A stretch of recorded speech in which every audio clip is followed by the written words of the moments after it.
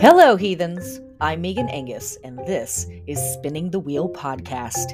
In this weekly audio ritual, we explore the 8 seasons of the Witch's Wheel of the Year, and we discover how it is so much more than 8 Sabbats. We weirding witches time travel through holy days, festivals, and celestial events connecting our celebrations and magic to the past, present, and future. Our cackling fills the night as we take our turn gathering the wool, wielding the distaff, and spinning the wheel.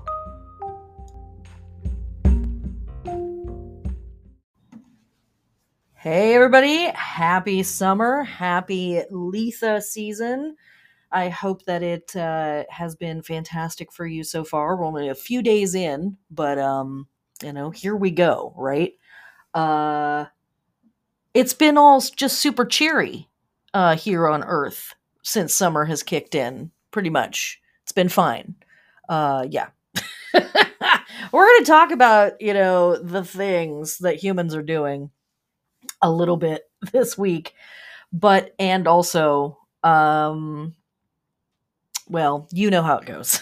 And if it's your first time here, you're going to find out how it goes.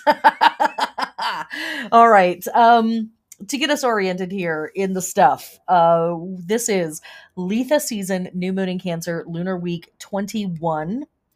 I will be uploading some of my Litha lectures that I've done this year so far, because I've done a couple of them this year and in a bunch of different places. I was incredibly fortunate to be able to teach this class at Litha Cascadia, which is an incredible music festival, 5-day music festival that's held out at Red Hawk Avalon here in Washington State.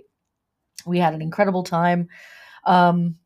Beautiful people, entirely outdoor festival, which is the only reason why I felt like it was even remotely safe for me to go. I tested as soon as I got back and I am negative. But we just had a wonderful time. And to be able to give this lecture there was very special for me on a personal level. I have performed in my band, Thunder Grey Pilgrim, at that festival a few times, and it's just a very special place. It's a lot of freaks and weirdos and metalheads and goth kids getting together and freaking out in the woods. It's just a beautiful piece of land. The people that take care of it are very reverent of the land and the water sources and the plants and the animals that are there. And it's really fun and cool to be surrounded by a bunch of pagans or pagan sympathetic people while at a music festival having a good time. So to be able to present this material there was really special to me. And also I got a lot of really wonderful feedback. It's moments like that kind of confirm like I'm on the path, and some people think I'm supposed to be doing what I'm doing. So it's cool. This might be your first podcast after seeing me at that lecture. So thanks for hanging out with me bright and early at 10 a.m. on a Sunday morning at the music festival. Yet we still had, 45 people show up, and it was really wonderful. It was filmed by my friend Ryan Allred, who created the wheel design that I use on the covers of all of the books and in the classes when I show the wheel design. And so, like I said, some portions are going to get uploaded. I'm probably going to upload a portion here through the podcast. But the other version of the Litha class that I taught was supposed to happen on YouTube, but technical shenanigans kind of overrode my plans. And so I ended up teaching that class as a Zoom meeting. That was available for everyone. But the recording for now is only up for patrons. There was a nice, question and answer section at the end, something that I may try to do more of going forward. I really like this particular format, but we'll talk about that more when we get closer to the next class. So if you are really wanting to watch a good old fashioned, all the way straight through, give me all the information Letha class, my 2021 class is up on my YouTube channel, Megan Angus, and is totally free. And if you want the book for that class, for this year's stuff, the calendar that this podcast comes out of, and all of the other supplementary material, you can subscribe to my Patreon at the Venus level, which is $9 or higher, and get access to all of that good stuff.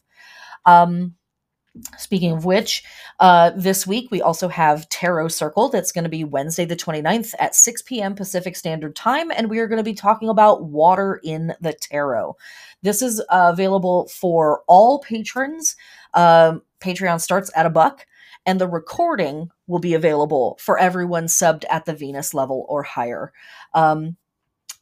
That gets you access to the Patreon Dropbox, which contains all of the past tarot circles, the class materials, workbooks, the calendars for the Wheel of the Year classes, and so much more.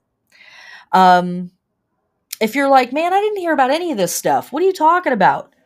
Head to my website and sign up for my irregular newsletter. I do try to let people know what's going on. And if you're like, I know about all that stuff and I've checked out all of it, but what does it mean for me? Book a tarot reading with me, book an astrology reading with me. Let's talk about it. Let's magic it out. Side note to that, big shout out to all of the folks who have been working with me lately. Thank you so much for trusting me with your process. It is really an honor to be invited into those spaces and to work with you as you come into your badassery and attempt to navigate this wild ass world that we are living in. So thank you very much. To support this podcast and all the work that I do, join my Patreon. Thanks to my patrons. You can leave a rating or a review on the podcast service where you listen to this. And one of the most potent things that you can do is share this podcast and share my work with your friends, coworkers, your loved ones. If you feel like they need a good jolt, send them my way. All right. So what are we doing here at Letha season? Let's talk about it. Our witches' work here in Letha season is focused on concepts like power, transformation, healing, fertility, and undergirding all of that stuff, determination. Again, we talked about this a lot in the Letha class last year and this year, and every year that I've taught it, which seems like decades at times. And on the global level, we are looking at stuff like partnership, life and vitality, abundance, light, and warmth during this quarter holiday. And yeah, those types of things that are going to come up over and over again, especially here in this first month of summer as we move through Letha season. We're going to see a lot of emphasis on these ideas. Okay, let's get into the week. Our lunar week starts June 28th, which is a Tuesday, and it begins with a new moon in Cancer at 7 degrees at 7:52 p.m. Pacific Standard Time later in the day, or the next day, basically, for everybody else around the planet. This new moon is square to Jupiter in Aries, and this new moon is the 6th moon since the Asian Lunar New Year began. I pick the Asian year kind of arbitrarily, to be very honest. I just as easily could follow the Hindu lunar calendar or the Jewish lunar calendar or any of the other lunar calendars that are still completely functional and totally in use by billions of people around the planet. And I may next year or later this year even, I may reorient us to a new calendar because as lots of things that I do, this is kind of an ongoing experiment. um, but just know that, cool. It's the sixth moon. Awesome. But only by some accounts. It's the first new moon by several different calendars, and we'll talk about that in just a second.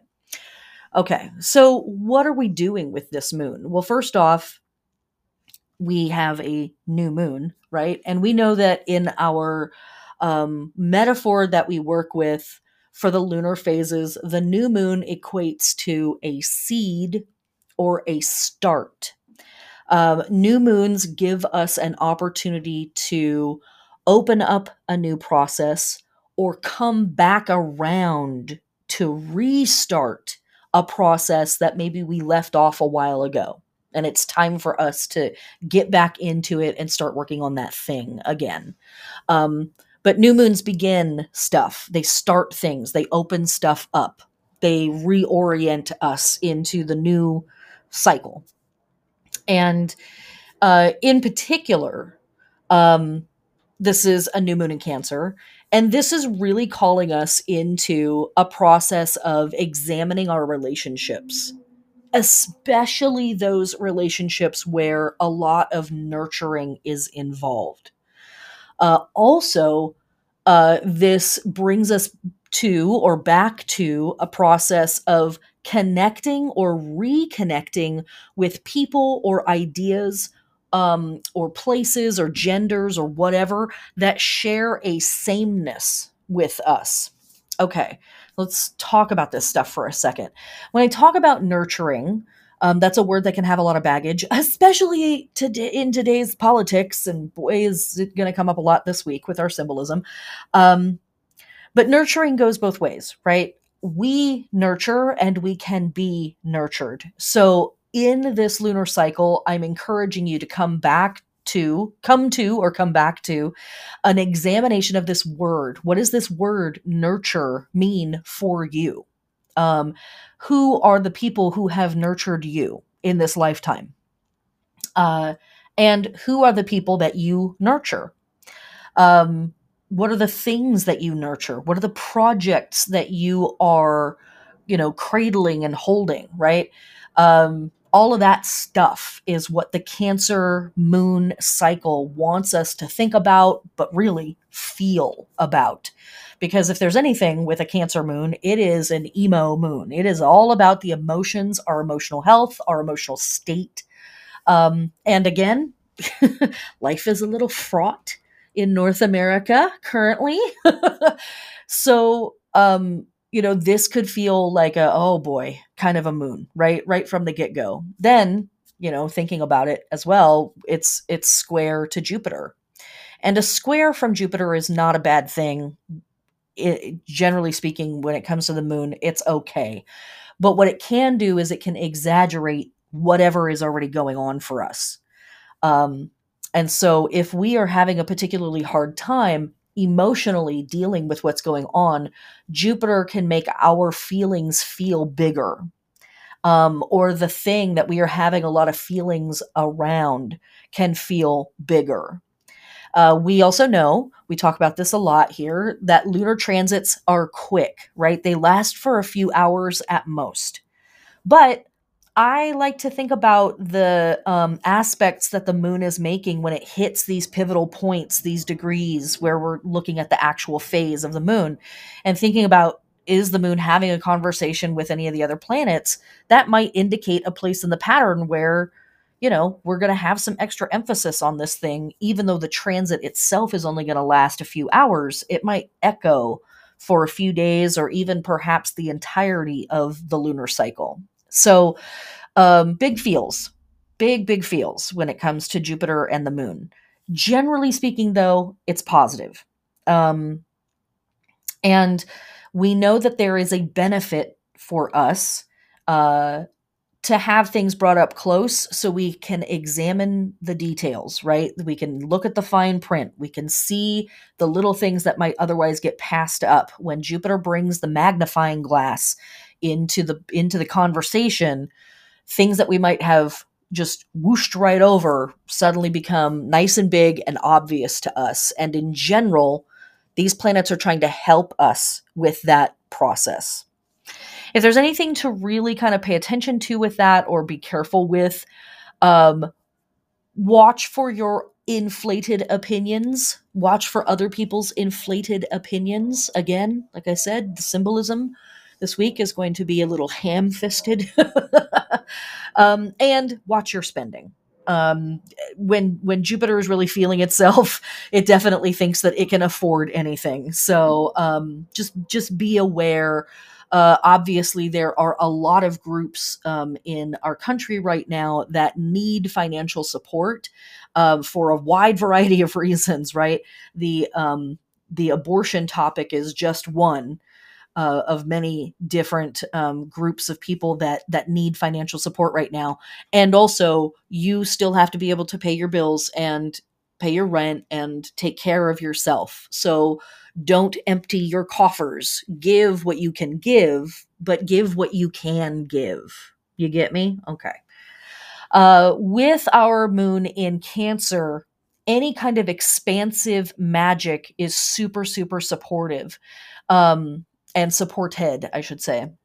And what I mean by expansion magic is magic that we are trying to make a thing happen in the world, make a thing be in the world, versus contraction magic, we might say, or constrictive magic, where that would be like we're binding things or we're trying to reduce things or take things down. So this is a fantastic moon for generating support around stuff, for creating protective barriers around things. For adding fuel to fires that we think that should be burning. This is an excellent moon for building up that type of stuff, increasing. So prosperity magic, protection magic, power magic, any of those types of things where we're wanting more of something. This moon is very, very supportive of all of that stuff, especially things that have to do with parents, parenting, um, nostalgia and the past, and our home. And home is a concept, right? It's the place where we feel safe and comfortable. But home is also the place where we keep our stuff, and then home is also the place where we live. The actual community that we're in, or the city that we live in, our neighborhood, our state, our country, all of that stuff. So Cancer really wants to focus on a lot of that stuff. And this new moon is like, yep, let's start that conversation up, or let's start that conversation up again. For our lunar body work with a new moon in Cancer, we are awakening, activating, adorning, stimulating, and preparing for action the breasts, the chest, the belly, and the lungs. And for our plant body work, we are planting, transplanting, or grafting annual flowers and fruits and veg that bear crops above ground, like beans, corn, tomatoes, watermelon, zucchini, etc., etc., etc. The astrology of this day is pretty chill. We have Venus in Gemini, sextile Jupiter in Aries at 7 degrees. So while Jupiter is having this conversation with the moon, hanging out in Cancer, Venus is having a conversation with Jupiter. The moon and Venus are one sign apart, so they can't really see each other, is how some astrologers would describe that. So the moon and Venus are not necessarily talking to each other. But we could say that Venus is talking to the moon, or the moon is talking to Venus through Jupiter. And Venus and Jupiter love hanging out with each other. This energy can be very playful. It's very clever. It's very cute. It's very attractive. We might be feeling super cute on this day, which God us bless. Let's have a moment, right? Where we just kind of feel like everything is fine. Again, let me emphasize, when Venus and Jupiter get together and they are feeling themselves, we absolutely can feel like we can afford anything financially and sometimes otherwise.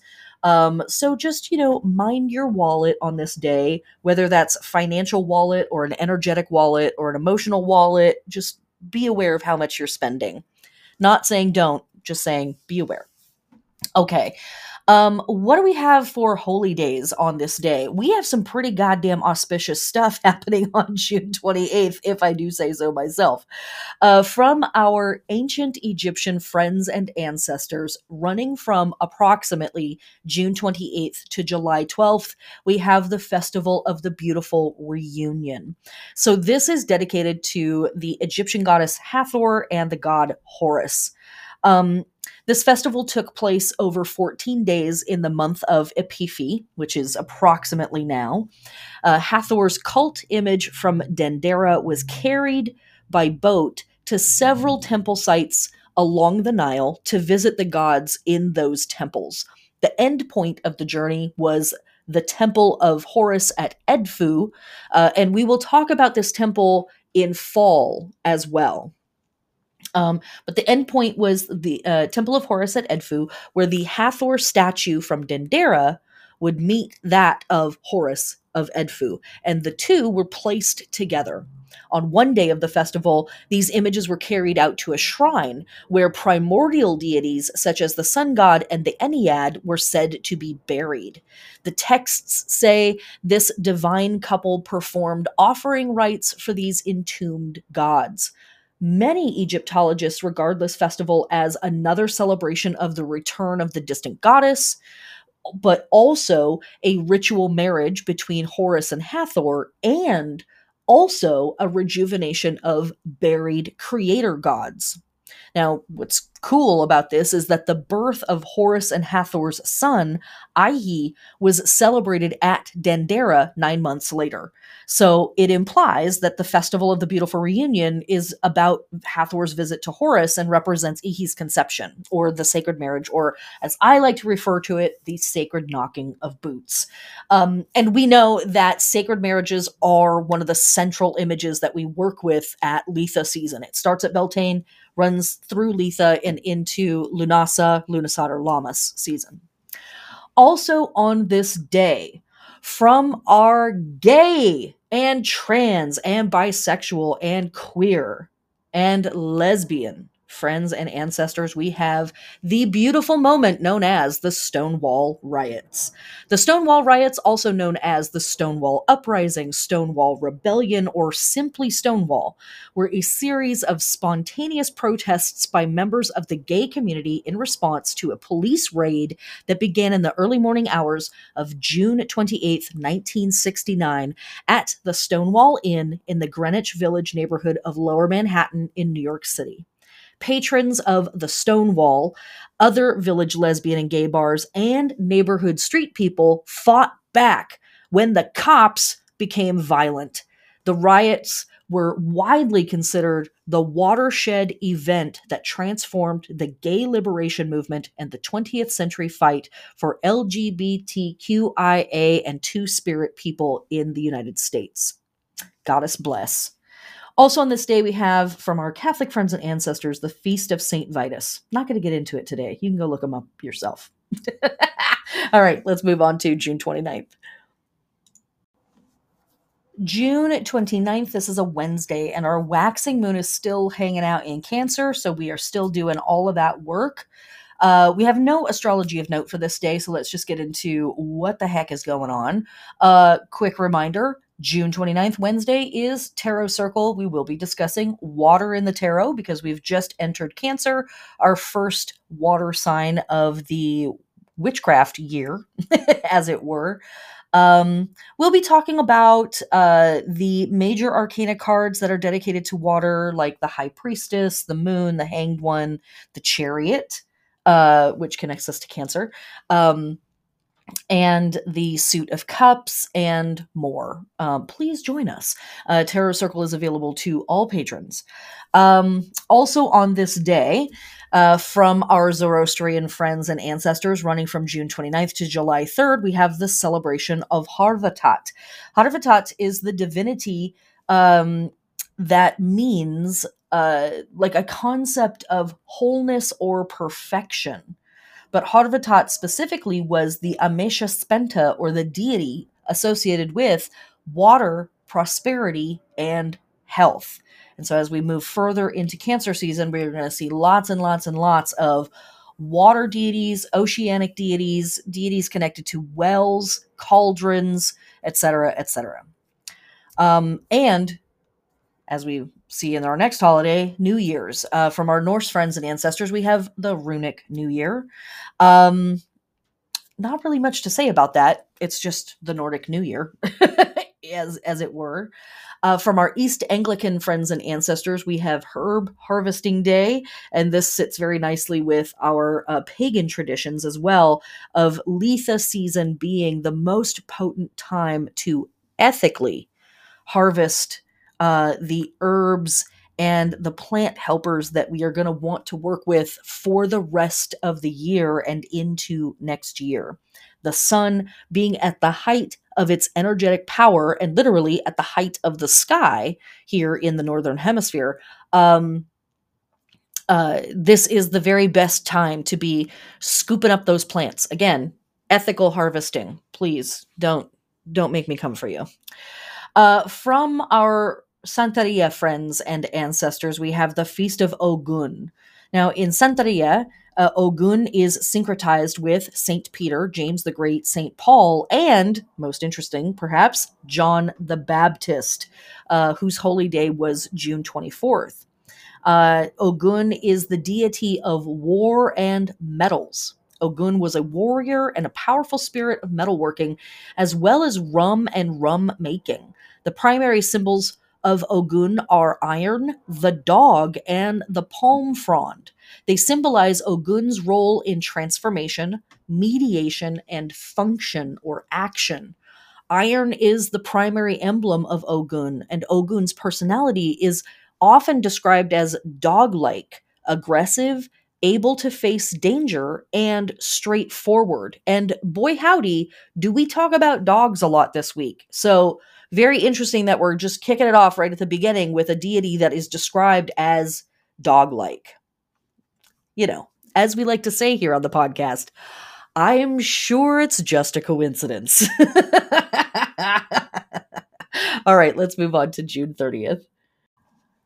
June 30th is a Thursday, and our waxing moon enters Leo at about 6 p.m. Pacific Standard Time. So later in the day for everybody else here in North America, and really kind of the next day for everybody else around the world. Um, we have a lot to talk about in terms of holy days for this day, so I'm going to talk about what we're doing with this moon in Leo on the following day. So we'll get to it in just a second. Leave space wherever you're taking notes for what it is that we're doing with the Leo moon. We'll come back to it. But let me say this. No. I'm not going to say that. We're going to come back to it. Okay. We have no astrology of note for June 30th. So let me get directly into the holy days because, my gosh, there's a lot. First off, we have the heliacal rising of the fixed star Alhenna. Now, this star is often called the bright foot of Gemini. Yes, we are still passing through the stars connected to the constellation of Gemini in sidereal astrology, Vedic folk that are out there. They know what's up. Here in Western tradition of astrology, we are technically 2,000 years behind. It's fine. Everything's fine. But we are kind of stuck in the wheel of the sky where Greeks and Romans saw it, aka basically when the Catholic Church started, they kind of just decided the sky doesn't move. They're wrong, of course, it does. And all these other groups have managed to keep up with it, but our Western astrology is stuck in that paradigm. And interestingly enough, it still works for us. But I digress. According to some historians, the name of this star means the hurt or wounded or afflicted foot. It's also been called the wound in the tendon of Achilles. But it also can mean an identifying mark on a horse or a camel made with tar paint, which is kind of an odd aside, but we've already talked about how horses are connected to Gemini and how camel is obliquely connected to Cancer. Camels were often referred to as the ships of the desert. And you know, that whole thing, right? Okay. An earlier name of this star was Almizan, one who marches proudly, but this was dropped. A lot of different stars are called this. Nonetheless, it seems right for a prominent star in the feet of the twins, right? Popular astrology has associated this star especially with accidents to the feet. So watch where you're stepping, literally and figuratively.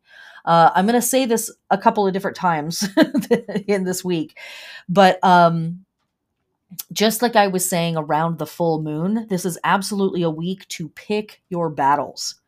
And this fixed star, in my opinion, is sort of an indication of like, watch where you're stepping. Watch what you're stepping into or what you're getting your feet into. Watch what you're walking through, literally and figuratively. Okay. Moving into the other holy days on this day, we have the Devshayani Ekadashi from our Hindu friends and ancestors. Now, if you remember 2 weeks ago, I talked about the lunar mansions very, very briefly. It's not something that I have a lot of knowledge on or expertise with, and so I hesitate to talk about it at any length. But there are two of these ekadashis that happen each month for Hindus. One for the new moon and one for the full moon. And this is the one for the new moon.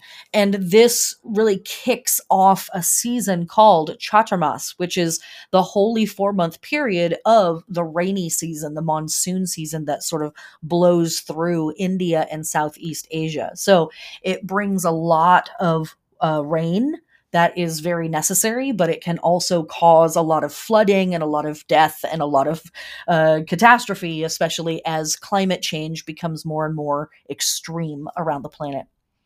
From our Roman friends and ancestors, now we're going to get into some gnarly shit. Okay. Actually, let me say this first before we get into that. Because we have a new moon, we have the beginnings of our Greek month and our Roman month from ancient times. So from our Greek friends and ancestors, we have the Hekatombion. This is the new year in ancient Athens. Began at sunset just after midsummer with the first sighting of the new or crescent moon after the solstice. So here again, we have a lunisolar rhythm here, right? It's the first new moon after we've had the summer solstice. And that's in fact what this is. So it's kicking off the month of Hekatombion. For our for our Roman friends and ancestors, it's Calendae Quintilis. And this is directly from Wikipedia, so I'm just going to read straight out of it. In the ancient Roman calendar, Quintilis was the month following Junius, June, and preceding Sextilis, August. Quintilis is Latin for fifth because this was the fifth month in the earliest calendars attributed to Romulus, one of the founders of Rome, which began with Martius, or Mars's month, aka March. This is a big piece of the magical rhythm that a lot of modern pagans still work with, where we think of the year beginning, as it were, in spring or with the vernal equinox, which is in March. But their calendar also only had 10 months.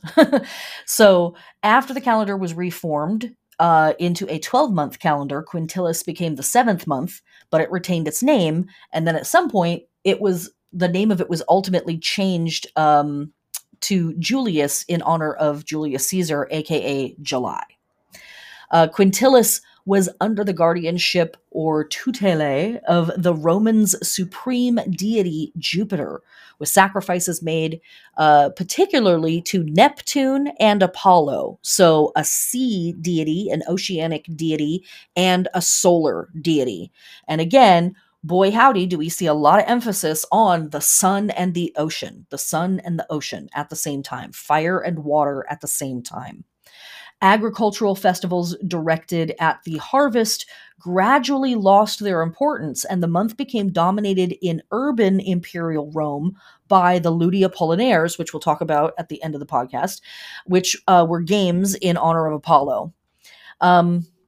Okay, so that being said, yes, the Athenian Greek New Year starts at this time, and it's important to note that we're talking about the Athenian Greek New Year.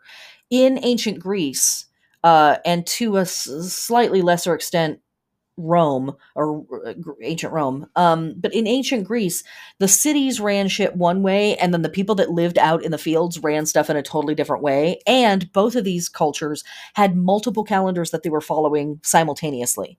So there was the calendar that dictated festivals, and then there was the calendar that dictated political actions, and there was the calendar that dictated like farming moves and merchant stuff and all this stuff. So sometimes they would line up, and a lot of times they didn't. Um, but it was New Year's for uh, Athens. It wasn't necessarily New Year's for the other city states in Greece or the people that were living out in the farmlands, the outback, as it were. Um, so, uh, all of that stuff. Okay, now let's get to this. From our Roman friends and ancestors, we have the Dies Natalis of a temple to Felicitas. Now, the Dies Natalis, or Dies Natalis, this was the day of birth for a temple. It would be a day that the temple was dedicated, or the temple might be like stripped and cleaned and refurbished or whatever. But who or what is Felicitas? Well, Felicitas comes from the Latin adjective felix, which means fruitful, or blessed, or happy, or lucky. The ability to promote felicitas became proof of one's excellence and divine favor.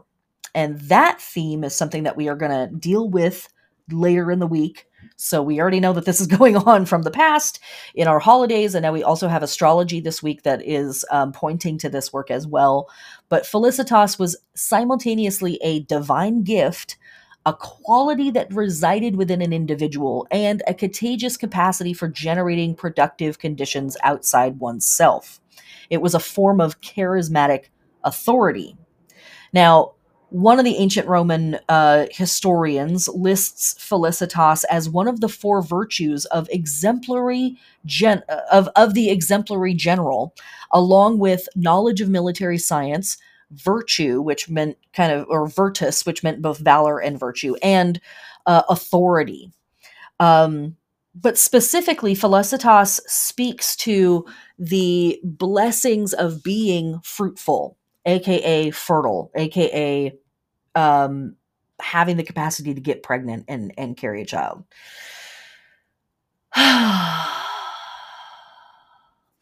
Let's move on to July 1st, shall we? Okay. And I'm sure some of you are like, why does she go so hard on the Roman holidays? One, and I've talked about this before, and I'll talk about it again. I'm not particularly fond of of that stuff. I'm very aware of how influential Greek and Roman deities and myth and archetypal symbolism has been on modern paganism. It's really, really important to understand where our stuff comes from, because modern pagans practice a religion or a spiritual belief, or practice, however you want to phrase that for yourself, that's really kind of cobbled together out of a lot of stuff from the past. And it's really important to understand, like, what's in the soup, right? What is in the stew? What are we eating? as William Burroughs asks, naked lunch, right? What's on the end of your fork? But also because I genuinely believe that Christofascists in our country, whether they realize this or not, are attempting to resurrect, the Roman Church paradigm, the Roman Catholic Church paradigm, which is embedded in all of this stuff.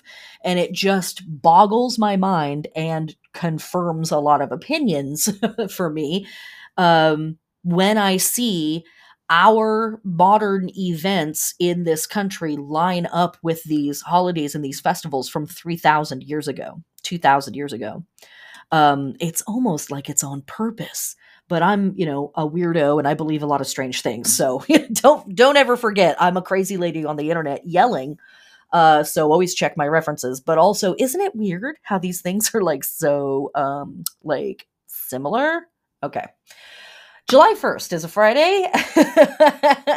And we still have our waxing moon hanging out in Leo. Again, I'm going to talk about what we're doing with this Leo energy in just on the next day, July 2nd. So save space in your notebook if you are, in fact, taking notes. So I'm just going to move directly to the astrology of this day. And it's spicy. We have on July 1st, Friday, Mars in Aries square Pluto retrograde in Capricorn at 27 degrees. Now, what are our words for working with Mars square Pluto? Conflict, struggle, ego, power. Fun stuff, right? Given how peaceful and banal it is in the United States right now, who isn't excited to see that combination of words, huh? Okay. So, what are we doing with this? The way that this could play out, and of course we know with the astrology that it can be very personal. It could be something that we witness in the people around us, our coworkers, our loved ones, our neighbors, or it could be something that we see symbolically or archetypally playing out in the world. When we have Mars squaring Pluto, we are talking about facing intense power struggles and getting mixed up in really intense power dynamics. Um, on the positive, it is a fantastic day for working towards transforming the world around you. It is a great time to think about where your passions align with the systemic challenges that face you and the changes that are needed in the world. There are lots of awesome opportunities to get into giant arguments. Um, so if you're present with yourself and you're with a person that you feel like you can be safe arguing with, this might be a really amazing day for having a super intense conversation that ultimately provides opportunities for transformation and change. Okay. But also, conflict, struggle, right? And so those giant arguments could be really funky. We might otherwise be faced with conflict, power dynamics, as I've already said. As I said 2 weeks ago with the full moon, this astrology very, very much underscores that idea of picking your battles. Mars in Aries feels very, very righteous. Mars rules Aries. And so Mars is like, of course I'm right. I'm absolutely right. I'm not only right, I'm righteous. And that is a pretty funky attitude to have. And Pluto, as we have seen for the last 20 years, is very comfortable in Capricorn and also feels very right in its attitude and in its behaviors in Capricorn. The plutocracy believes that it is supposed to be as plutocratic as it is. Mars in Aries believes that it is meant to be the fiery, abrasive warrior that it is. So both of these power dynamics are like, I'm supposed to be doing this. I'm absolutely right in my stance, in my way of thinking, in my behavior, all of that stuff. They both can be ruthless. They both can be very violent, just to use very plain language. And you know me, I don't like to use super doom and gloom vocabulary when I'm talking about astrology because we have free will. There's, generally almost always a silver lining to whatever it is that we're dealing with. But this is one of those times where the astrology is pointing to a place in the pattern where, like, if you don't have to get involved, don't. Pick your fucking battles. Again, I don't want to be super negative, but the US is unhinged right now. Like, it's extremely wild on the streets right now. So if you are out, if you're with your people, you're at an event, you're doing a thing, and something feels off, grab your people and get the fuck out. Skip that shit. Split. Go home. Have a nice time in the kitchen. Live to fight another day, right? Because that martyrdom shit, you only get one shot at it, and then we all move on collectively, pretty much unaffected. So we know that dying for the cause is not really too effective in this timeline currently. So don't. That's pretty much it. Just if something feels weird, get out. Live to battle another day. Okay. Uh, our one holy day that we have on this day is Puri Ratha Yatra from our Hindu friends and ancestors. This runs from July 1st to July 9th. And this is a public procession with chariots. Huge chariots.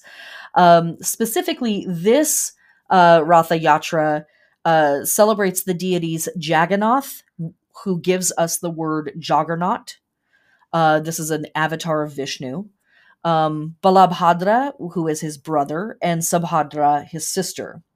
There is also a chariot for the Sudarshana Chakra, which is Vishnu's weapon.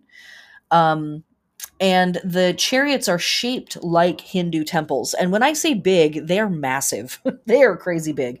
And this is a celebration, a holiday that was only celebrated in different parts of India for the longest time. But as the Hare Krishna religion has become more widespread around the world, this celebration is happening in more and more places. Why I bring it up every year is because it's gigantic chariots in the season of Cancer. And what is the tarot card connected to Cancer? The Chariot. So, also, what is the sun pulled across the sky in? A chariot. It's kind of like, okay. With the symbolism, guys. Any subtlety? No, none at all. All right. Let's move on to July 2nd.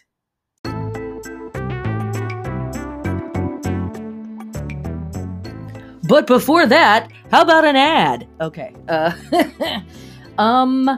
If you love this podcast, you can support this work through Patreon. Thank you a bajillion billion times. See, the sirens are going off even as I say it. Thank you so much to my patrons. You guys don't even know. You don't even know. Thank you so much. You can sub for as little as $1 if you just think this podcast is dope and you want to support it. I don't run ads on the podcast, partly because I don't want to, and partly because I won't get paid even if I do.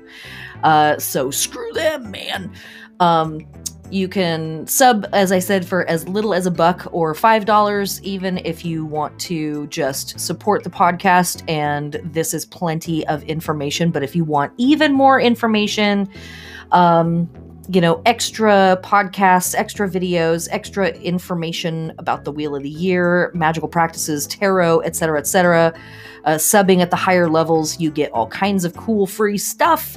And at the even higher levels, you get free readings every month with me to be able to integrate all of this information into your personal life based on what's going on in your natal chart and all of that other good stuff. Join and change your life forever. Or, whatever. Thanks so much for the support. If you can't support financially, I completely understand because life sucks on Earth right now. It's too expensive for everything.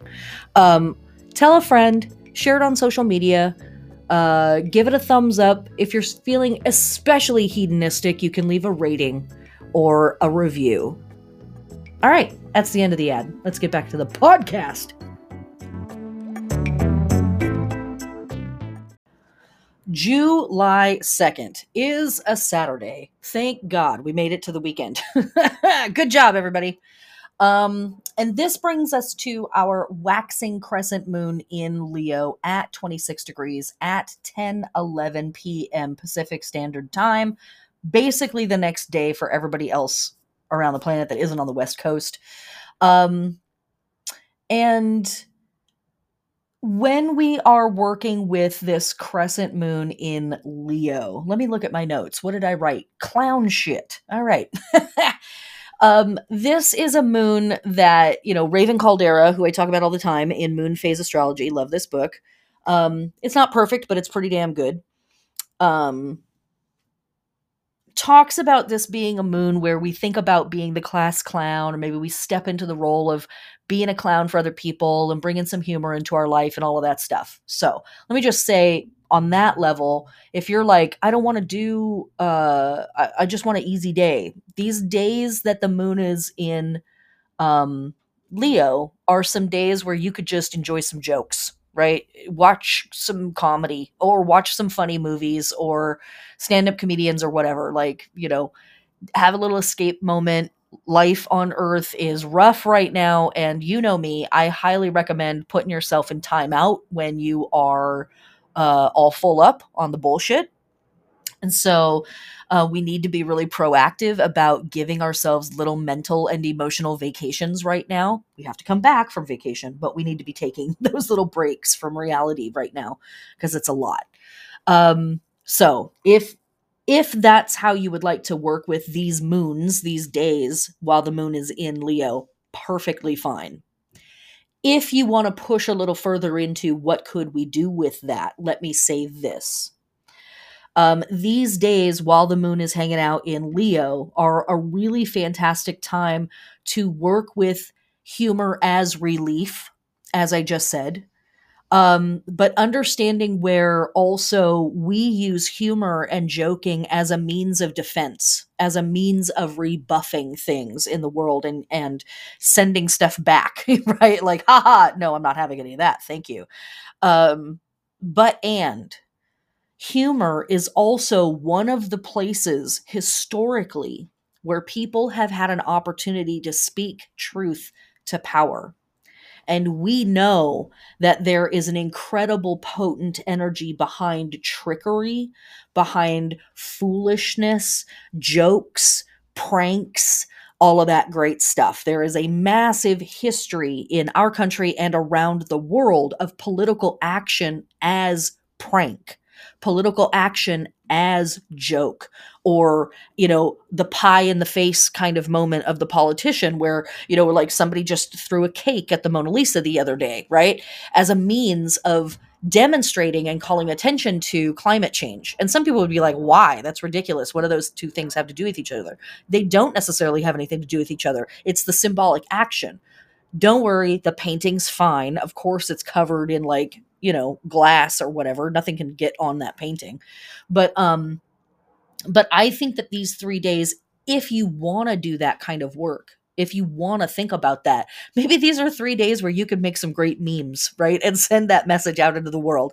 But thinking about other people who have spoken truth to power through jokes. Now, there's a lot of images of old George Carlin bits sort of floating around the internet right now because he was so vocally pro-abortion, um, and uh, and honoring people that do that work and thinking about where we might also do that work. Where is it right for us to do that work? Is that an avenue where we can express ourselves in a safe way that doesn't feel too caustic or too aggressive or combative, right? um, Joking about things, clowning around about things sometimes is the way that we can get in touch with our fear, our anger, our insecurities, uh, in a way that feels a little safer to us. So that stuff is what is coming up for us potentially with these couple of days, these 3 days of the moon hanging out in Leo. And again, if you want to just throw some rom-coms on and fold laundry, that's fine too. When we are working with our waxing crescent moon in Leo for our lunar body, we are awakening, activating, stimulating, preparing for action, and adorning the back, the heart, our circulation, and our blood. And of course, as I always say every week, I am not a doctor of the physical body. I am a doctor of the cosmos, of time and space. AKA, do not trust me for your health advice. I don't know what I'm talking about. Go work with your trusted health advisor if you are wanting to integrate any of this information into your health regimen. And as I say every week, we can always work with the metaphor. We do not have to work with this information through the physical body. We can work with it through the intellectual body, the emotional body, the spiritual body, what have you. So, is there something on your heart, right? Is there something on your back, right? Do you feel like you are not circulating and you're stagnant? Does your blood need some fortifying? That type of stuff. For our plant body work, we are harvesting, we're doing pest control, disease control, we're plowing, we're weeding, we're aerating the soil, and we are pruning, all to support and stimulate above ground growth. And as I said before, all of Letha season is the most holy time and most potent time for ethically harvesting the plants that we are going to want to work with all year long. And so this day, or these days of Leo moon, are very, very potent days for doing our harvesting. Okay, let's get into the astrology of this day, shall we? Okay, the astrology for this day, part one. We have Mercury in Gemini trine Saturn retrograde in Aquarius at 24 degrees. And part two, we have Mercury in Gemini square Neptune retrograde in Pisces at 25 degrees. Okay, so in other words, we've got Mercury hanging out in Gemini, having a trine type conversation with Saturn retrograde and a square type conversation with Neptune retrograde. So, generally speaking, Mercury trine Saturn promotes serious thinking. It's generally a really good time for focusing on important practical matters, getting organized, getting focused. And Mercury square Neptune can really confuse things. We can miss communications that are really important. We may want to daydream, but our daydreaming like becomes too idyllic, and so then we're sort of focused on like, oh wow, that's the fantasy I wish I could have, but I can't get it. I could never have that. This can be a day of secrets. This can be a day of really foggy thinking. On the surface, it feels like a good day for doing spiritual work or magical work, but once we get into it, it can get, again, really confusing and cloudy and funky. So let me say this. It is not a good day for trying to do some kind of negotiation. It's not a good day for like signing a contract, all of that kind of stuff.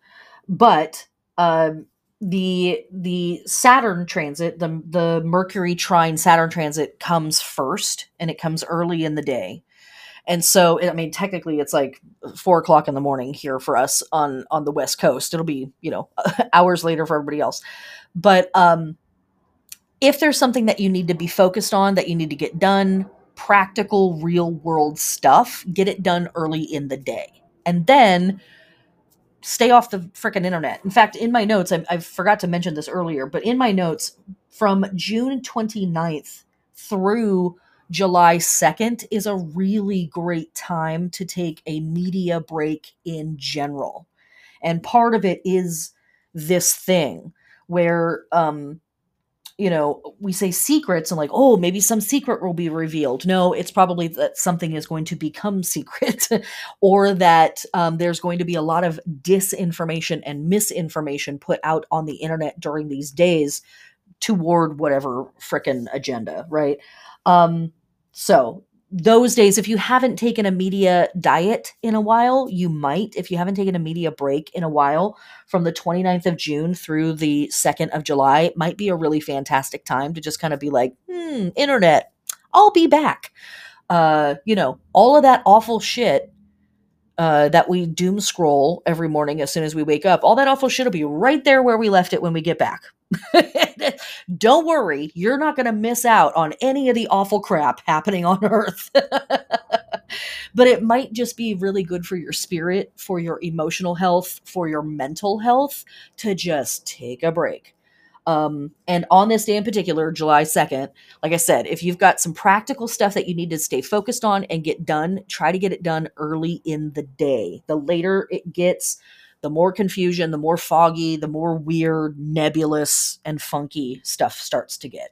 Okay.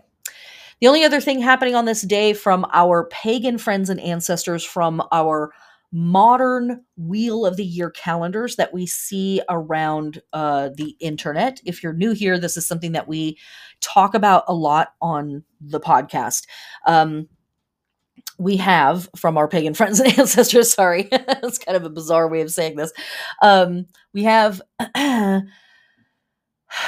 the Feast of Expectant Mothers. Now, we will see why here in a bit as we talk about more of our Roman holidays happening this week. But we've already had the Felicitas thing, right? It's just going to get thicker as we go. But over the last 20 years or so, interest in the practice or the body of information that has become known as the Wheel of the Year has increased multifold. I love how many people are into this and think it's cool and want to know more and want to integrate this information into their life. And on a lot of the modern calendars that we see around the internet, we have holidays that are kind of arbitrarily placed and kind of not arbitrarily placed. We have other holidays throughout this month that speak to people who get pregnant, the state of pregnancy, carrying a child, nurturing things because it's Cancer. And that is very much embedded in the symbolism of the sign of Cancer. And all of this oceanic stuff is very much kind of thought of as like the waters out of which all of us were born. And that gets into a lot of stuff. But these days that we find in the modern Wheel of the Year calendars are approximated days. So it's perfectly fine to have this here on this day. If we go back to the civilizations that inspired the modern holidays, we'll see that we can actually track, oh, it's this day or it's that day. In our modern calendars, it's like, I don't want to track that stuff. Let's just pick a day, and that's the day that it is. So that's where a lot of this stuff comes from. The Feast of Expectant Mothers itself, I think, is pretty straightforward. We don't really need to spend a lot of time with that. But yes, that imagery is very prominent in our astrology in the West.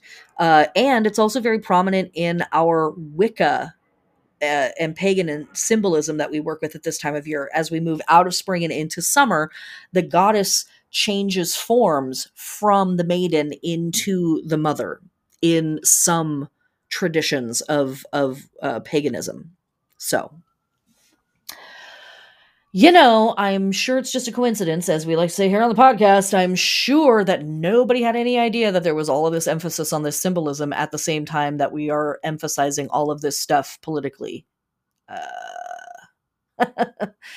I can see too much. I see too much. Okay, let's move on to July 3rd. If I have to see it, you do too. Okay? All right, let's move on to July 3rd.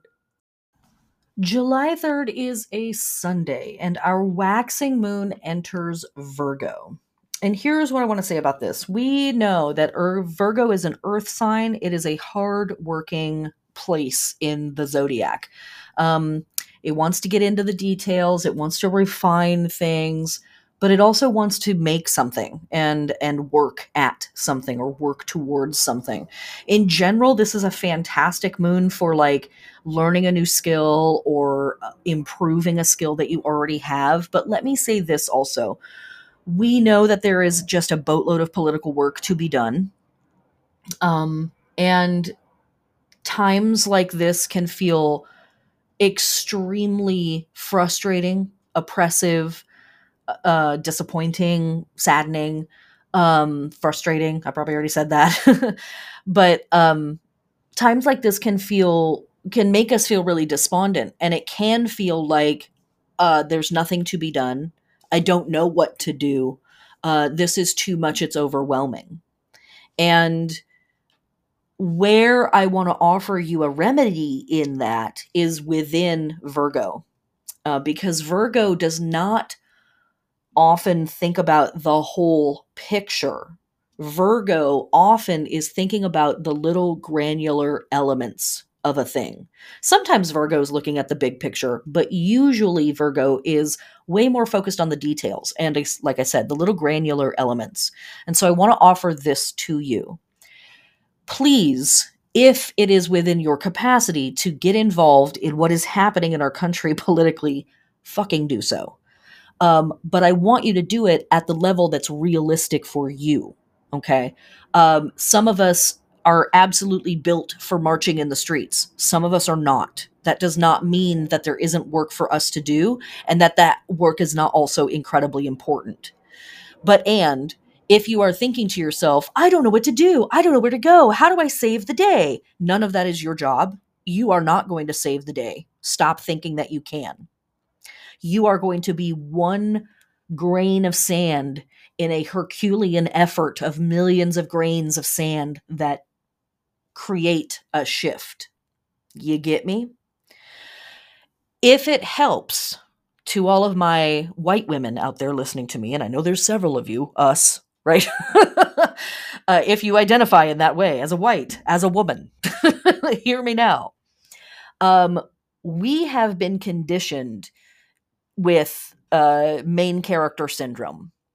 We have been conditioned to think of ourselves as the people who are going to come in and save the day. And we have been conditioned to think that, or to feel that censure, or when someone corrects us or shuts us down, that we are being abandoned, that we are being kicked out of the club. When in fact, somebody might just be trying to get us to act right and continue to do the work.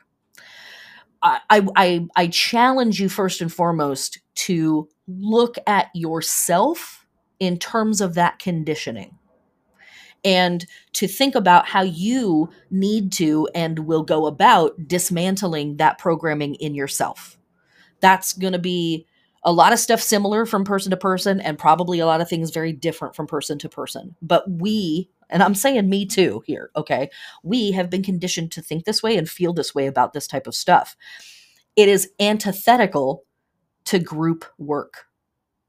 It's antithetical to group work.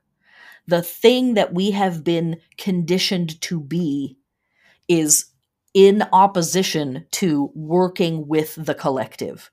And we want to work with the collective. We have to work with the collective. Okay? So we have to first and foremost challenge these things in ourselves and dismantle these things in ourselves. Let's talk about it. Okay? But that's part of our work first and foremost. And secondly, let me give you this metaphor that I found on the internet. I tried to find, it was on Twitter. This was a tweet that somebody wrote. If I can find it again, I will talk about it in later podcasts. I'm sad that I didn't mark it off. But what they said was, if it helps, think of yourself like this. Think of yourself as an intern, right? There are bosses, there are people that have way more experience than you. You are not probably going to get any accolades, but your work is necessary and important. You need to get in there and you need to be learning the entire time of how to do this the right way or the right ways, right? There's not just one right way to be politically active, but there are lots of ways to not do it correctly. And again, we've been conditioned to behave in those ways that are not in alignment with the collective. So thinking of yourself as an intern, you're here to learn, you're here to work, you're here to assist other people who have more experience than you. But I also want to say in that context, this. When you get it in your mind, and you probably already have, and you probably will again, I need to save the day. I have to figure this out. What can I do to change this thing? It's not about you, baby. It's not about any individual one of us. It's us collectively that have to do the thing. Okay? And people have been doing this work for a very long time. We do not need to invent the wheel or reinvent the wheel. There is already a group of people in your town right now who have been working on this for years, if not decades. Go find them and help them. Let them tell you what the priorities are in your city, in your county, in your state, because they already know. You don't need to go find that out on your own. You can just ask for that information from those people. You're thinking to yourself, where do I need to put my support? Guaranteed there is a pro-abortion group near you that desperately needs you to come in and maybe clean a toilet, maybe take out the trash, maybe answer emails, maybe be a part of a phone bank, right? None of that is romantic. None of that is superhero wearing the cape, saluting the sunset imagery, right? Like, we want that hero myth thing, right? And that's not what this is about at all. And yet, we are going to do something incredibly heroic if we can find our right place in the movement. And again, if you are a person that's thinking to yourself, I don't know where to begin, go fucking ask somebody. Guaranteed there is someone out there that's like, I got a whole list of phone calls for you to make. I've got a whole list of emails for you to send. Is it a little boring? Sure. But does it absolutely need to get done? Yes, it does. And those are the types of things that aren't marching in the street, that aren't putting yourself in physical harm's way when it comes to dealing with violent police and the violent police state, right? That stuff has to happen too. Maybe my opinions about marching in the street and protesting at that level are changing over time. And I want to be very honest about that, because I've been a person who has absolutely been in the streets a lot in my lifetime. But I'm very curious about that in this day and age, with the intense militarization of police forces around the country. More and more, I think some of the most potent things that we can do are, again, staying behind the scenes, making those phone calls, sending those emails, being present for those conversations, learning those skill sets from those people who have been in the trenches on this stuff for decades, right? Poor people who have kids, people of color who have kids, they know what's up with the abortion industrial complex, right? And the political, the slippery political landscape that we have to function within. We can learn from those people. And this Virgo moon absolutely supports us moving into that place of serving the movement by learning what we need to know to be the most useful cog in that machine. That is what I encourage you to do with this Virgo moon energy. Also, again, if this is not the work for you, it's not the work for you. But I kind of think it's the work for all of us, in my opinion. Side note, general strike. Just going to put that out there. General strike. I don't know, maybe July 4th. It's kind of a day, isn't it? There's like a big thing going on that day. Yeah, we're going to talk about it here in just a second, because we're on July 3rd. So, okay, that's my leftist rant. There's always a few. There's another one. Let's blah, blah, blah. I'm going to move on. Okay. For our lunar body work with a waxing moon in Virgo, we are adorning, awakening, activating, stimulating, and preparing for action the large and small intestines, the spleen, which filters, the pancreas, which produces enzymes that break stuff down, and our hormones. Very potent metaphors for working with this stuff that's happening in our world, right? What do we need to filter out? What do we need to break down and get out of ourselves? That stuff. For our plant body work, nothing. As I say every month, when the moon is in Virgo, leave your plants alone. The best thing you could do for your plants is do some research on what would make them healthier. Do you need to dial in their fertilizer? Are there issues if you're growing plants outside that you need to be aware of for the weather that's coming up throughout the summer, et cetera, et cetera? Okay. Moving on to the holy days. There's no astrology of note besides this moon. There's no astrology of note for July 3rd, so we're just going to move on to the holy days. We only have 2 holy days for July 3rd. One, we have the Day of Ceridwen and her Cauldron number 2 from our English and Welsh friends and ancestors.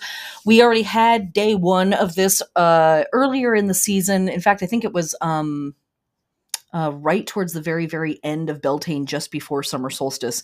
Ceridwen is a goddess known for her magical cauldron. She is a liminal goddess that kind of stands with a foot in the physical plane and a foot in the spiritual world. And she is a soothsayer, or a seeress, and will, you know, look at the fortunes and the fates of the people that she works with. So I wish I could remember which episode it was. Man, the brain fog that I have been experiencing lately is like pretty epic. But I did talk about Ceridwen a few weeks back, so go look in the descriptions of some of the past podcasts and you'll find it, I hope. Okay. But interestingly enough, also on this day, running from July 3rd to July 24th, from our Hindu friends and ancestors, we have the festival of Bonalu. And Bonalu is dedicated to the goddess Mahakali, one of my all-time favorite goddesses in the world. She's amazing. But in particular, this festival is dedicated to her in thanks for fighting and destroying a plague. And her ceremony centers around a cauldron and a priestess who stands on the cauldron and tells the fortunes of folks who are participating in the ritual. Was as usual? I'm sure it's just a coincidence. Like, I can't even talk, right? Like, I love it. But just as a side note, if we were going to call on any particular goddess to help us with these fights that are in front of us, it sure is tempting to call on Kali, the Great Destroyer. Let's move on to July 4th, shall we? Alrighty, July 4th is a Monday. I'm sorry, there's nothing I can do about it. Our waxing moon is still in Virgo, so, you know. I think I said what I needed to say about that. Although I could say it forever, couldn't I? No, I'm not going to, though. We're going to move on. So we do have some astrology on this day. Let's talk about it. First off, we have Mars entering Taurus. Now, here's another lecture. So sorry, not sorry. But when Mars enters Taurus, we can find ourselves in a place where we are equating our ego, or our sense of self, or our self-worth with our material possessions. So Mars in Taurus in particular, can have us slipping into that bullshit manifest destiny illusion that we are handed here in America and in capitalism world over. AKA, if things are working out in our life, that must mean that we're good people and that we're living correctly, right? So I challenge you, if this comes up for you, to honestly examine your privilege, and way more importantly, considering what you can do with your privilege, right? It really does no one any good for us to acknowledge the privilege that we have and then just flog ourselves and like, oh, I'm a terrible person because I got to go to college or whatever. Like, no. It means that you have a toe up in a situation where you should be leveraging that privilege on behalf of the group. Okay. But the other side of this can come through as well. If you are struggling to make ends meet, if money has been really funky for you, if you've had like housing instability, you might be coming through and feeling like, this is a judgment from the universe on like, you don't have your shit together, or you're a bad person, or you're not meant for good things, or any of that crap. And it's just as potent from that side too. I would challenge you to kick that out of your head as hard as you can, right? All of us have value inherently, regardless of how much stuff we have, for God's sake. But also, what do you know? What skills have you acquired? What knowledge have you gained? What character have you had to develop because of the hardships that you've experienced on the physical plane? That's a type of a gift too. Right? It's a gift that we might not voluntarily choose, right? We're like, no, I'd rather have the money and the easy life. Thank you. Like, let's just be real about that, right? But if we are thinking to ourselves, man, I grew up really poor, or I grew up in really like screwed up, destabilized situations. What are the skill sets that you have gained through those experiences? And again, can you leverage those skill sets to the benefit of not only yourself, but your community and the movements that you're a part of? Okay. Also, on this day, we have Mercury entering Cancer. And so, Mercury, that's the center of our thinking and our communication styles and all of that stuff. And all of that begins to center on family, home life, our inner life, stuff from the past, nostalgia, memories, and parenting or parents. Stuff around parenting might come up during this transit. I don't know. Is there anything happening in the world or our country that has anything to do with parenting right now? Maybe. Okay. But also stuff with your parents may come up. And and yay for that too, right? I know. That's why I'm saying. That's why I was saying earlier in the week. Like, if you want to take those days off during the Leo moon days, that are just like, I'm just gonna watch some stupid movies and not think about things for a while. Have at it, kid. Have at it. Okay. Also, on this day, still in the astrology, we have Mercury in Cancer sextiling Mars in Taurus at 0 degrees, because they're both walking directly into those signs at the same time, more or less. So, first off, this transit, you might just feel busy. You might feel like, oh my God, there's all this stuff I got to get done today. I know, because it is July 4th, some folks are going to have to work. Lots of folks may not have to work on this day. But it might feel like there's just like all kinds of stuff to do. Mercury is the mind, Mars is our drive and our passion. And so the two of them together in a sextile are like, yeah, let's go. I've got all the ideas and I'm going to do them right now. But that can also manifest as feeling like you need to convince somebody of your point of view, which could get real exciting when you're dealing with family shit on July 4th. So, I'm just going to put that there. You can do whatever you want to with it. If you are with a group of people who are on your level, who want to talk, who either see eye to eye with you, or are maybe they don't see eye to eye with you, but are totally willing to like hear you out and are respectful of your opinions and your viewpoints, this could be an incredible day to dive into that teamwork vibe and get some shit done. But if you are with people who are not on your level, if you're with people who do not see eye to eye with you, this is go solo. This is a day to do work by yourself, with yourself, for yourself. Yeah. Okay. Now, let's get into the holy days of July 4th.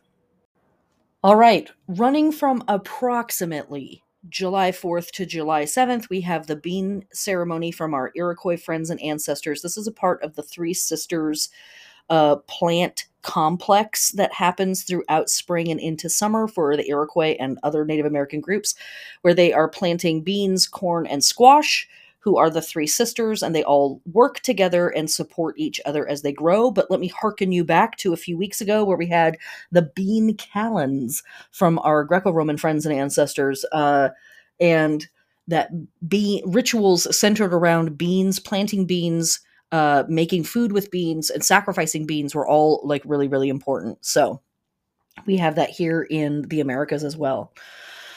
From our American friends and ancestors, we have Independence Day. I'm sure if you went to school in America, you've been indoctrinated to know exactly what this day is all about. This is the day that freedom was born, and an eagle flew overhead with a rifle in its talons, and it was glorious. The sun came up in the shape of a cross. It was amazing. You all remember that, right? It's in our textbooks now. That's the only thing that's in there. So yeah, something like that. Okay. Also in this day, weirdly enough, again, sure, it's gotta be just a coincidence. We have the aphelion. What is the aphelion? Well, in our orbit around the sun, we wobble a little bit. At part of our orbit, we are closer to the sun, and part of our orbit, we are further away. The sun is not directly in the center of our orbit, nor is our orbit a perfect circle. It's more like an oval or an egg shape. Weird. Um, and so we have the aphelion and we have the perihelion. Just after winter solstice in the beginning of January, we have the perihelion. And then here, just after summer solstice at the beginning of July, we have the aphelion. What is it? Well, at the aphelion, here, July 4th, Independence Day for America, we are at the point that is the furthest from the sun, the furthest away from the heart and the light and the heat and the source of all vitality in our solar system. We are as far away from it as we can get in our orbit. It's a hell of a symbol, isn't it? The metaphor there is just real loud, real loud, isn't it? For me, it's obvious. And I think probably also on purpose. We know that the founding quote unquote fathers, parents of this country were well aware of magical symbolism, astrological symbolism, hermetic symbolism, because they were all Freemasons. And so they certainly would have been aware of things like this too. In maybe even more grand magical designs than we really can see on the surface. Yeah, so I'm just gonna say that. So there's that. Okay. From our Roman friends and ancestors, we have the festival of Popli Fuia. The exact significance of this festival is lost. But its name may contain clues to its original context as either a commemoration of events in early Roman history or as a rite of purification. Now, this is something that's very interesting with the ancient Romans, the Romans and the ancient Romans, I should say, because, the Romans existed for a while.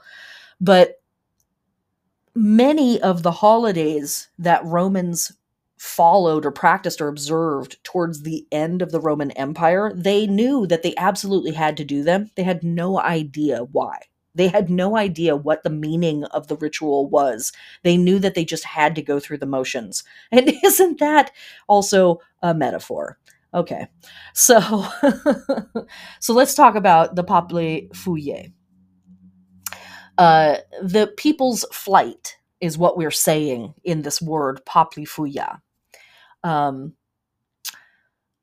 the people's flight, but perhaps there is an older meaning. Um, the people's flight supposedly had something to do with a military campaign that was happening, and everybody had to run away from the city. And then 2 days later, they were able to come back and defeat their foes. But also, there are some folks that have connected this date with the death of Romulus, one of the founders of Rome. But that date is supposedly, July 5th or July 7th or something like that, and it's not exactly the same thing. So, another piece of information around this comes from an ancient historian named Macrobius, who says, in his Saturnalia, he refers to the sacrifice of a bull and the reading of its entrails at the Popli Fuia. This sacrifice sounds like a lustration, it's lustration, lustration, lustration. And those were ceremonies of purification designed to avert evil. A lustration involved a circumambulation or circular procession of music, dancing, chanting, headed by priests and the instruments of purification, torches, aka fire, and animals. And the procession would circle the area in question 3 times before making the sacrifice, and then the priests would examine the entrails of the animal, and the procession ended. So there's some fortune telling and fate stuff here, which we've already had some imagery of earlier in the week. Um, but let's think about this for a second. Early July in the Mediterranean was hot, dry, and cattle fodder would have been scarce, and disease would have been a risk. So, to hold a lustration at this time would make sense as a precaution against the evil of an epidemic. So, because we don't really know what the actual original meaning of this festival is, I think that that last piece speaks to our lives today. So, why not just let this festival be a call for you to personally return to your basic pandemic practices? We're not out of this yet. As much as we want to be out of this, we are not out of this, right? We know that there are new variants popping up every day, and they're more infectious than the last ones. Long COVID is not a joke at all. Okay. So do you need to do a deep cleanse and reset on your house and on your cleaning supplies? Also, very in league with our Cancer imagery, right? Very in league with our Virgo moon in the background. That's like, I want to tidy up and make things organized. Um, do you have hand sanitizer? Hand sanitizer? Do you have masks? Do you have tests? Do you need to re up on any of that stuff? I know you're tired of it. I'm fucking tired of it too. But also, I want us to live through this, and I want us to not just survive but thrive. Right? I don't want us to just make it through, but like not get sick. Because again, long COVID is not a joke. So do you need to come back to your fundamentals on that stuff? Do you need to re up on the Sani wipes around the house? This isn't speaking from a place of fear. This is speaking from a place of practicality. Also, in that, are there some pandemic practices that you now know haven't been helping you, and you can leave it off to the side? We don't need to do that stuff anymore because it's not important. It doesn't help, whatever, right? So it's just kind of a refining, a returning to, a reorientation within the fact that we are still in a pandemic. We're still dealing with, what is it? Jessica Lanyadoo calls it the worldwide panini, uh, right? That no one wants a bite of. That thing. Okay. Our moon in Virgo is all about that order and purification and rededication to cleanliness and organization in our world. So again, let these things assist you. Let these energies help you in that work. Perhaps this is also pointing to a great time to re-up your protection spells and to reinforce your energetic boundaries. That stuff. Okay, let's move on to July 5th. Alrighty, July 5th is a Tuesday, and I do believe this is the end of our lunar week. Yes, it is. Okay. So we have our waxing moon strolling into Libra. And next week, we are going to have the waxing half moon in Libra. And it really encourages political action. We're going to talk about it more next week, but I kind of want to set you up for it now. So I'm going to give you 2 pieces of homework with this waxing moon in Libra. One, I want you to start thinking about, as you move through this week, especially under the tutelage of the Virgo moon, thinking about where you're going to apply your efforts, where you're going to hone your skill sets, where you are going to begin to offer your help, right? And then when we get into this waxing moon in Libra, I'm going to encourage you to act on something, right? So in this week, we're figuring it out, and then we're going to go do it next week, okay? An action, a thing. We're going to volunteer with a place. We're going to talk to a group of people. We're going to do something, but we got to do something. But on July 5th, with this waxing moon in Libra, I want you to dance. I want you to move your body. I want you to roll around on the floor in whatever ways are safe and healthy for you at your level of mobility. I want you to move. This time that we are in is so stressful. It's so anxiety fueled and paranoia ridden, and all of that stuff gets trapped in the body. So at the end of this week, I want you to do whatever, again, whatever is safe and healthy for your level of mobility. You know what that is. I don't. Um, I want you to dance. I want you to play. I want you to roll around on the floor, to stretch.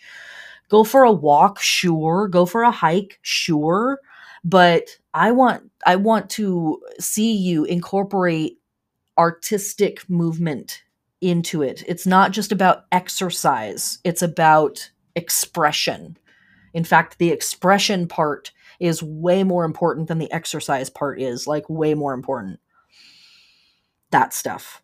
That's really all I have to say about it. That's your homework for this week, but especially on this day, with our moon moving into Libra. I want you to think about what is the action? Just pick one. Don't overwhelm yourself.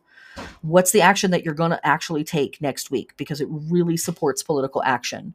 But on this day, your homework is to move your body in delicious ways that make you feel good, that make you feel like you are able to express yourself through your body in a way that maybe you can't express yourself through your words, or whatever. Okay? Okay. When we are hanging out with this waxing moon in Libra for our lunar body work, we are activating, awakening, adorning, stimulating, and preparing for action.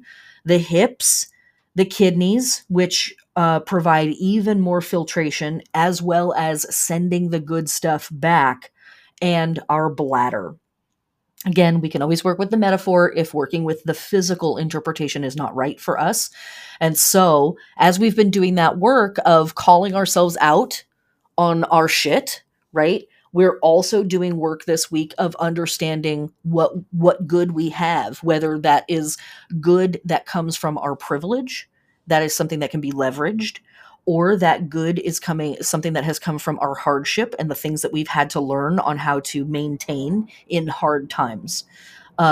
This is a week of letting go of the bullshit and embracing the power that we have, embracing the skill sets that we do have. Being a badass requires both.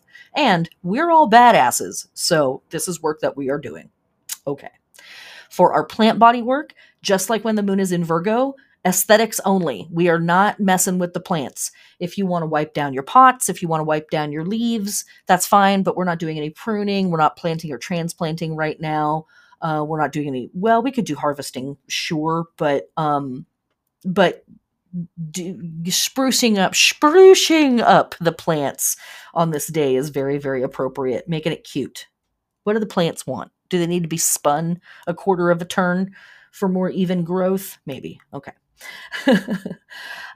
We have no astrology of note for this day. So let us dive directly into these holy days. Let me tell you what. The holy days of July 5th. From our Roman friends and ancestors, running from July 6 to 13, we have the Ludi Apollinaires. The Ludi Apollinaires were solemn games. The word ludi means game. Held annually by the ancient Romans in honor of the god Apollo. Okay, we've already had some emphasis on the god Apollo. Here's more. Apollo, of course, the sun god here at summer solstice. Yes, kind of, it all lines up. It all lines up. Okay. The tradition goes that at the first celebration of this festival, the Romans were suddenly invaded by an enemy, and they were obliged to take up their arms. A cloud of darts and arrows fell upon their enemies, and the Romans soon returned victorious to their sports. Because that's what it's always about. So what does this mean? These games started at the height of the Second Punic War, when Hannibal was invading northern Italy. So what did the Roman government do? They threw the Ludi Apollinaires. They were literally used to allay the public's fears and distract them from the war. That sounds vaguely familiar. Well, like how's the January 6th uh, TV show going, right? That whole thing. There's always some bullshit games to distract us from the real things that are happening in the world. Dramas called praetextae were enacted, and these were plays that Romans wrote where they retold Greek myths, but the gods were replaced with historical political figures from Rome's past and present. Eh. It's like too close. It's too close. The name refers to the toga praetexta, which was the purple striped toga that was the official dress of Roman magistrates, politicians, and priests. It was mainly a Roman garment. So there we have that. Okay. Also on this day, from our Roman friends and ancestors, we have the Dies Natalis of the Temple of Fortuna Muliebris. Um, and I'm going to read directly from a really cool website called the Obscure Goddess Online Dictionary. Go check it out. It is really cool and has a lot of fantastic information. So I'm reading more or less directly from that. A little editing, but more or less. Fortuna Muliebris, aka womanly or female fortune, is an aspect of the Roman goddess of luck and fate, who cared for the well-being and luck of women, especially married women, but really especially pregnant women. It is likely that Fortuna was a goddess of women and childbirth from earliest times. Her oldest cult center at Praenesta was dedicated to Fortuna Primigenia, aka the firstborn fortune, whose epithet not only referenced her ancient nature, but her connection with childbirth and children. And the site of her oracle in a small cave connects her to the mother goddess of the earth. So, though her epithet of Muliebris may not be her oldest one, the idea of Fortuna as concerned with the fate of women is very ancient. Childbirth is not the safest thing to experience, even nowadays. Yes, check out the mortality rates for pregnant women in America compared to the rest of the world. Fortuna may have been invoked to preserve the health of the mother and the newborn baby and bring a quick, easy, and relatively painless delivery. Like most depictions of Fortuna, Fortuna Muliebris was shown with a rudder, like from a ship, and a cornucopia, symbolizing fate who guides and the abundance chance may bring. She is usually seated, which represents a wish for the stability of good fortune. So, we've talked about a lot of this stuff already this week. So, of course, we have a holiday that, dials it all in, right, into one big thing. Childbirth, fate, fortune, the ocean, uh, and the stability that luck and privilege can bring to our circumstance. All of that stuff. That's what's up this week. Okay. And if all of that wasn't spicy enough, we also have the heliacal rising of the fixed star Sirius. When it comes to the stars and magic, Sirius is probably one of the most notorious fixed stars that you will see mentioned in writings and websites and information sources out there. Let me say this. You get 4 or 5 pages of search under your belt on this fixed star, and you better put on an aluminum hat because it gets real weird real fast, and people will connect any damn thing to this star. That said, it was really, really important for ancient Egyptians. So let's talk about it. The star Sirius is found in the neck of Canis Major. Here's our dog imagery that we have it already. We've already had a bunch of it, but we're going to have more. Sirius is one of the 15 Behenian fixed stars. We don't have time to talk about the Behenian fixed stars, but you can go look them up and see why they're a big deal. The naming of the fixed star Sirius, the dog star, derives from the Greek Sirios, which means sparkling or scorching. According to Greek mythology, Sirius was the dog of the hunter Orion, and the ancient Romans placed the star in the constellation Canis Major, Latin for the greater dog. Now, if you remember Ogun that we talked about earlier in the week, dog-like, dogs being very important to that deity, and that deity is described as having a dog-like attitude. In Egypt, this star was called Sothis, after the Egyptian goddess Sopdet, or Sopedet, which means triangle or sharp one. She was depicted with a 5-pointed star on her head.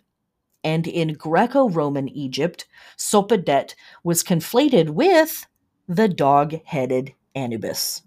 Sopedet is the consort of Sa, the personified constellation of Orion near Sirius. So here we have Orion and a dog hanging out again and again.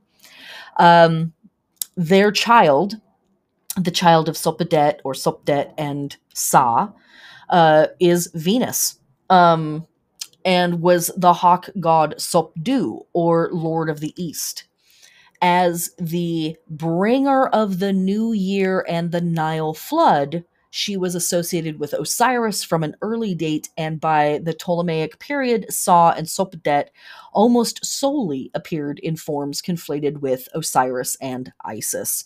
And in that way, it's kind of unfortunate that we may have lost some really cool and important information and details around this goddess, because she literally was just subsumed into Isis. So, during the Old Kingdom, she was an important goddess of the annual flood and a psychopomp guiding deceased pharaohs through the Egyptian underworld. During the Middle Kingdom, she was primarily a mother and a nurse, and by the Ptolemaic period, she was, again, almost entirely subsumed into Isis. The ancient Egyptian calendar was based on lunar cycles of around 30 days and on the heliacal rising of the fixed star Sirius. So Sirius would sort of kick off the new year for ancient Egyptians. Sirius, and our English sir is derived from this word, was by the ancients always associated with great heat. And the hottest part of the year we still call the dog days, though through the variation as observed in different latitudes and the precession of the equinoxes, its rising has long ceased to have any relation with those days. Virgil said that Sirius, with pestilential heat, infects the sky. Homer spoke of it as a star whose burning breath taints the red air with fevers, plagues, and death. It is not, however, of its heat that its name speaks, but of the fact that it is the brightest of all the stars, as he of whom it witnesses is the prince of princes, the prince of the kings of earth. So, here we have at the end of all of this stuff, this heliacal rising marking a new year, right? So we have 3 different new years kicking off this week. But we also have this really amazing imagery of dog and warrior hanging out. And I'm very intrigued about the information, her being referred to as the triangle or the sharp one, I think is interesting. Being depicted with a 5-pointed star on her head, I think is very interesting. And then, that little piece of information that she was an important goddess in the annual flood, cool, but also as a psychopomp guiding deceased pharaohs through the Egyptian underworld. That thing really intrigues me. I don't really know what to do with it, but I think it's cool. I wanted to end on a slightly nicer note, given everything else that we talked about this week. Blech. Yeah. Okay. So let's get into the roundup very quickly, because I think this podcast is like 3.5 hours long at this point. I'm back on my shit, people. Let's go. Okay, for our lunar phases this week, we are moving from Cancer to Libra. These are both cardinal signs.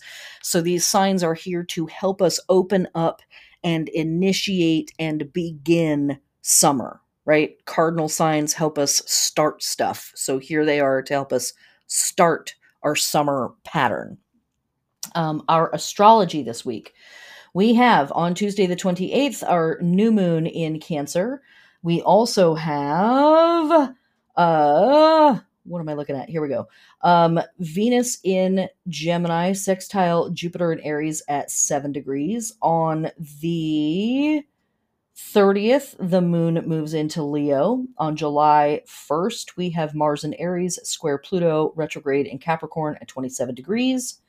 On July 2nd, we have our waxing crescent in Leo at 26 degrees. We have Mercury in Gemini, trine Saturn retrograde in Aquarius at 24 degrees, and Mercury in Gemini, square Neptune retrograde in Pisces at 25 degrees. On the 3rd, we have the moon moving into Virgo. And on the 4th, we have Mars entering Taurus. We have Mercury entering Cancer. We have Mercury in Cancer, sextile Mars in Taurus at 0 degrees. And on the 5th, we have the moon moving into Libra. Let me remind you, take it easy. Yes, we have a shitload of work to do, and we are not going to get it all done in one day. We're not going to get it all done in one lifetime. So pace yourself. Call yourself out on your shit, and call yourself out on the tools and the skills that you actually have to bring to the table. But also call yourself out on those places where you're trying to be a savior, trying to be a hero, trying to fix the whole thing in one go. That's not the way it's going to work. I encourage you to re-up your protection magics on your body, on yourself, on your people, on your home, on your pets, and re-up your health regimen stuff. We're still in the midst of it, and we all want to live through this, and that shit ain't cool. So if you need to stock up on masks, hand sanitizer, wipes, tests, get it done. Take care of it. And I want to encourage you to laugh. I want you to consider the power of comedy and humor and jokes and pranks as a way of speaking truth to power.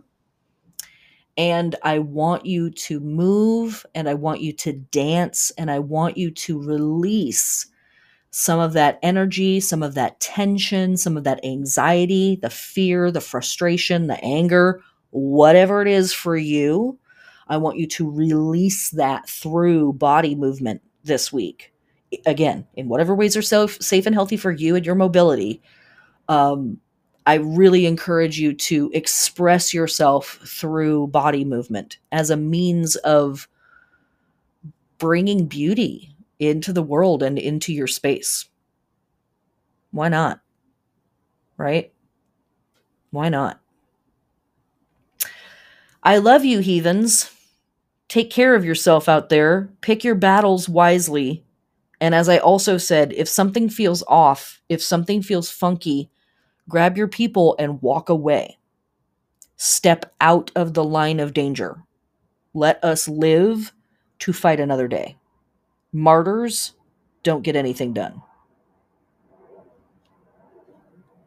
Blessed be.